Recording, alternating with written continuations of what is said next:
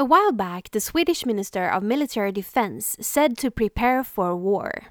That was not what he meant, but his choice of words is deeply affecting our children. Let me explain what happened and why our choice of words is so important, and especially for our kids.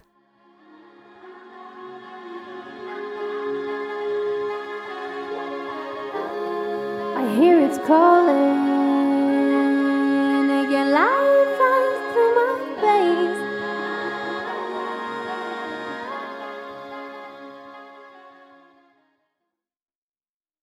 Good morning, loves, and welcome to the Self-Healing Podcast. A podcast helping you thrive through your healing journey. I am Lue, and I'm your guide through this journey. Follow me on Instagram and TikTok on LLALALOE for daily affirmations, meditations, DIYs, body positivity, and so much more. And shop my earth-friendly, size-inclusive, and gender-inclusive tropical feel-good brand, Lalalue Mind, Body, Soul at LLALALOE.company.site.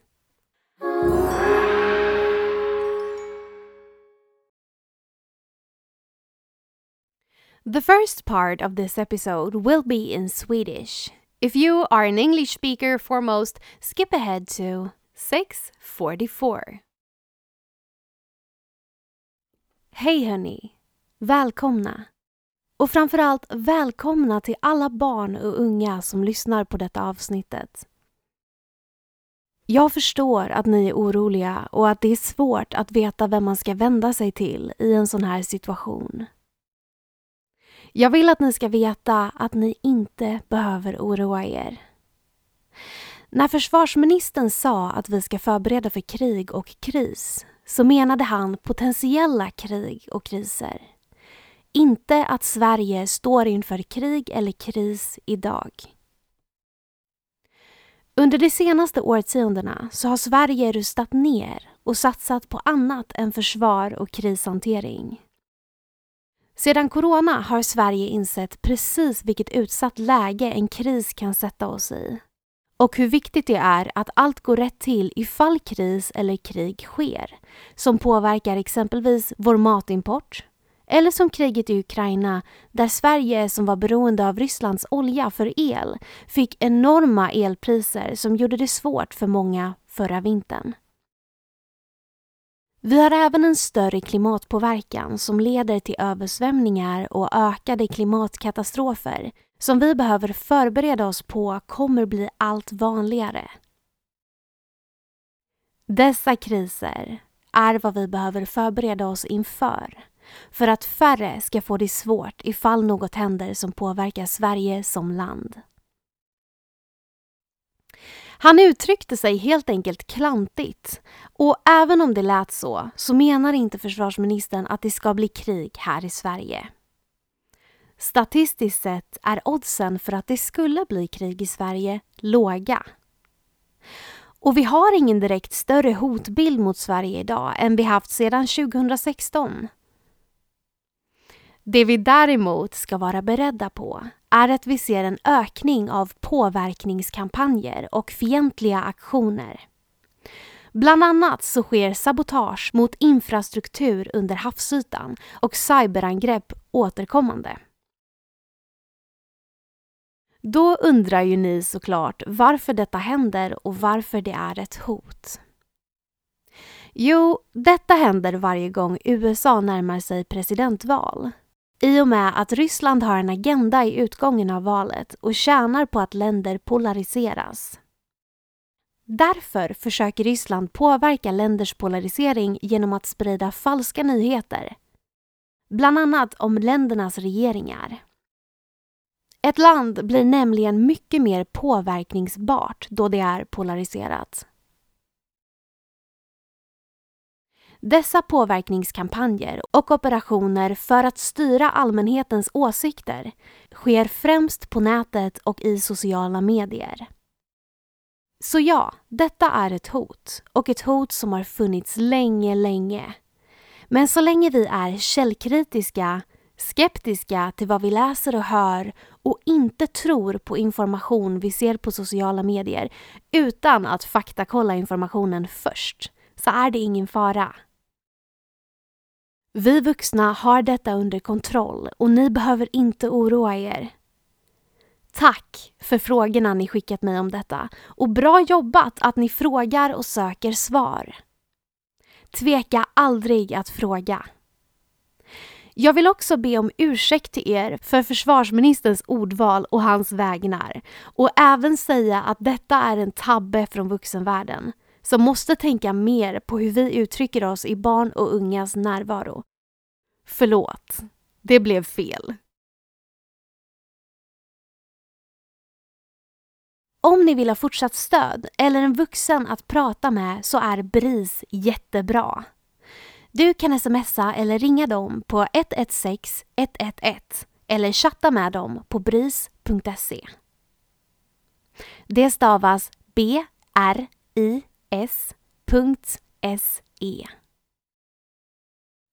Och jag uppmuntrar er att prata med era närstående om ni känner fortsatt oro. Det är vårt jobb att lugna er och se till att ni har plats att växa upp i trygghet och i er takt. Stor kram till alla oroliga barn och ungdomar där ute. Nu tar vi ett djupt andetag tillsammans. Och så andas vi ut all oro över detta. Ha nu en fin dag och ta hand om er.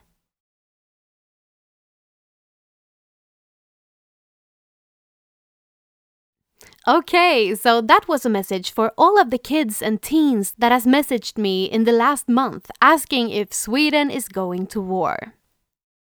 So a fast recap is that Sweden's Minister of Defense said that Sweden has to prepare for war, or the war, and chaos sprung on social media. That led to a whole generation of kids that today has social media from a very young age, seeing messages saying that Sweden is going into war. And yes, social media often has an age limit so that people under 13 cannot join the apps. I think the youngest person messaging me was around 8. So yes, there is a limit, but a lot of kids are still on there. Anyways, now our kids and teens are worried as heck, and I completely get that. This was one of those times where the adult world completely messed up and forgot that our words matter, both when we are talking to adults one-on-one, and even more so when we are speaking publicly. And most of all, when kids might hear what is being said without getting any context. So we have had a wave of kids coming to the doctor's office with severe anxiety, sleep issues, digestive issues, tummy aches, stress-related symptoms, and so on and so forth. What the Minister of Defense meant to say was that Sweden needs to prepare for potential crisis.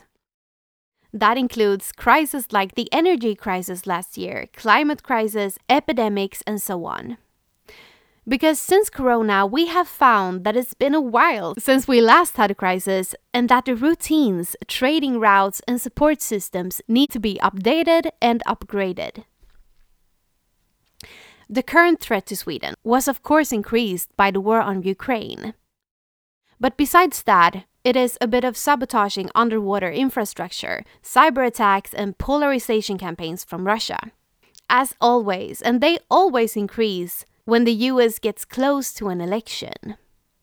This has been happening for a long time.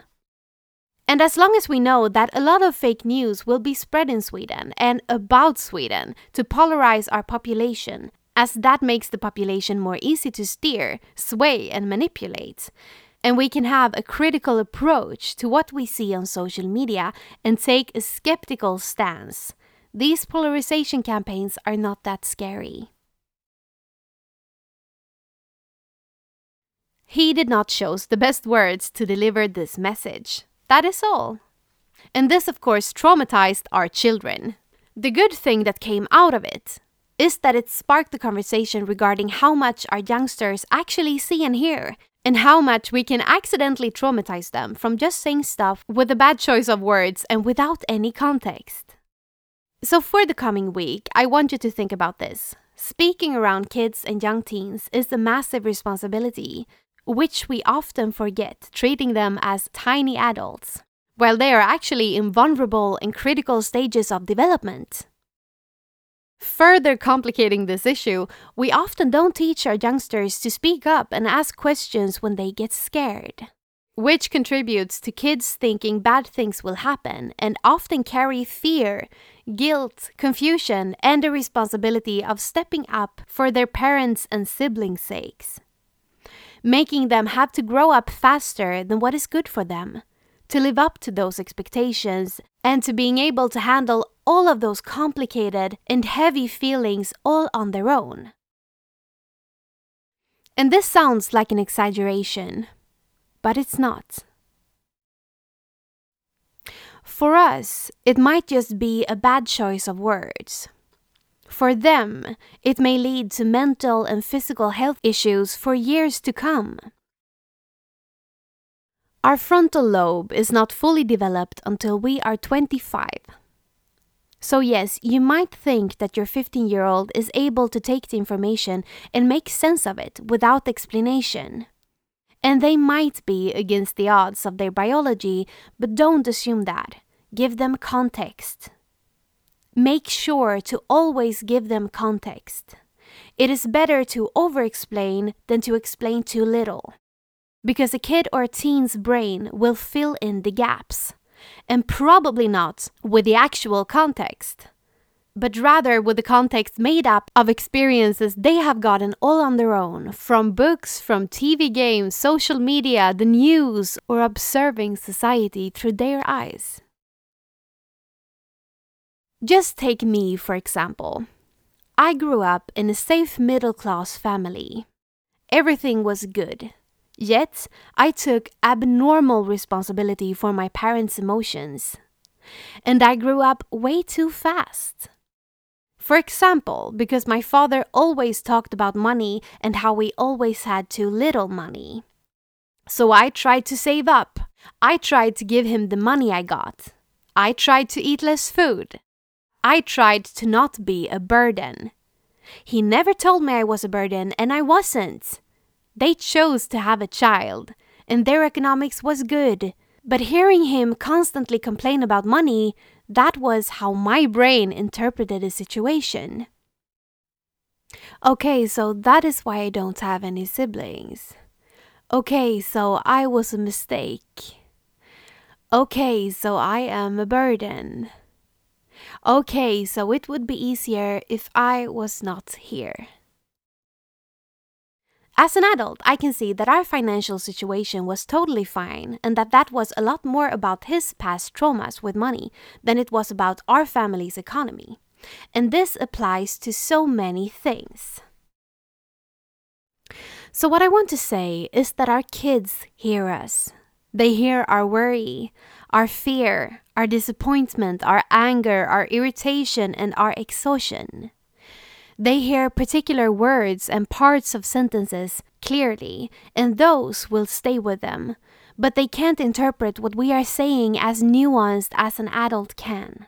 And they can't categorize the level of importance or alarm your words carry either, resulting in conversations that might be big and traumatizing for them might be minor for you.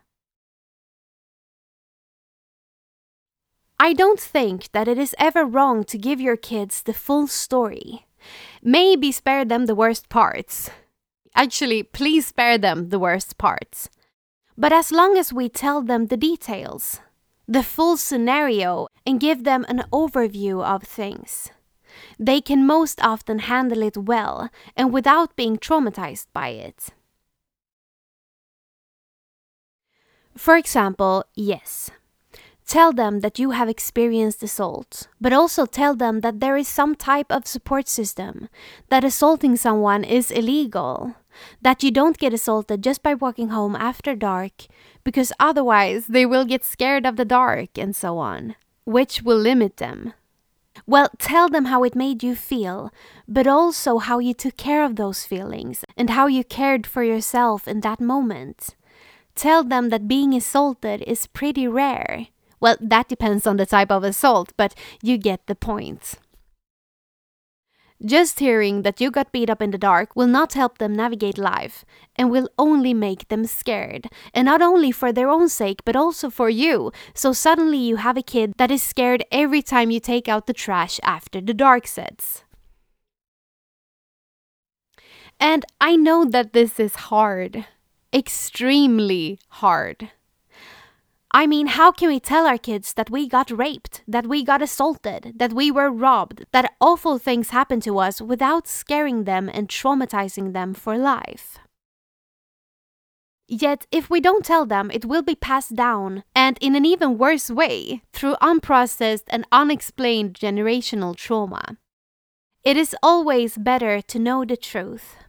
So deliver the truth, but do it with context and do it gently. And teach your kid to always ask. To tell what they just heard back to you in a conversation so that you can see if they interpreted it correctly, and to always come to you if they have any questions. And make sure to always give context around statements. And if you suspect that they might have taken something the wrong way, always ask them how they took it. Get to the bottom of things right away, instead of hearing them tell you how potentially your choice of words traumatized them 20 years later. Because none of us wants to be in that situation, right? And if you're a Swede and this conversation has not come up in your household, at least not yet with your kids, don't assume that they haven't heard anything, because they most likely have. And if they haven't had anyone to talk to about this, their brains are probably trying to process this on overdrive, and they need your help in that. Right now, go ask them what they have heard about this and correct it so that they can feel safe, with that you are a safe space, a person they can rely on and feel cared for by, and not someone they have to protect first and foremost, so that they can just relax, be kids, and be growing up at their own pace. Also, if you are a parent and you are here, listening to this podcast, trying to heal yourself, for yourself and potentially for your kids, good on you! That is awesome! You are doing such a good job, and your kids will probably thank you for this one day. Well done, parents! Okay, that was all for today. Thank you for listening to this week's episode of the Self-Healing Podcast, a podcast helping you thrive through your healing journey. And while waiting for the next one, listen to the previous episodes and go shop our earth-friendly, size-inclusive and gender-inclusive tropical feel-good brand, Lalaloe Mind Body Soul, at llaloe.company.site. I wish you a great day today, loves, and I'll see you next Friday. Bye!